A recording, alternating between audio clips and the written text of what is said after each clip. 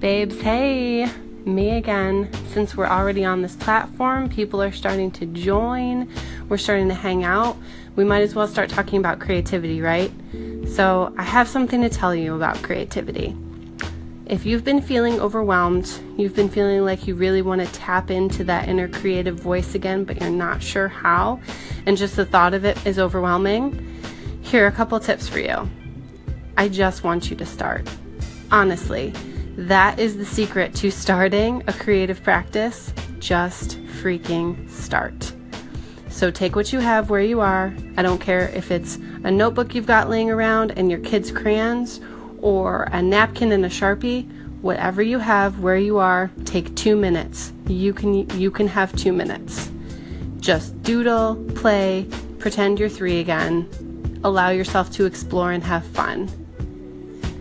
And if you do something like that, some spontaneous act of creativity, I would love to hear about it.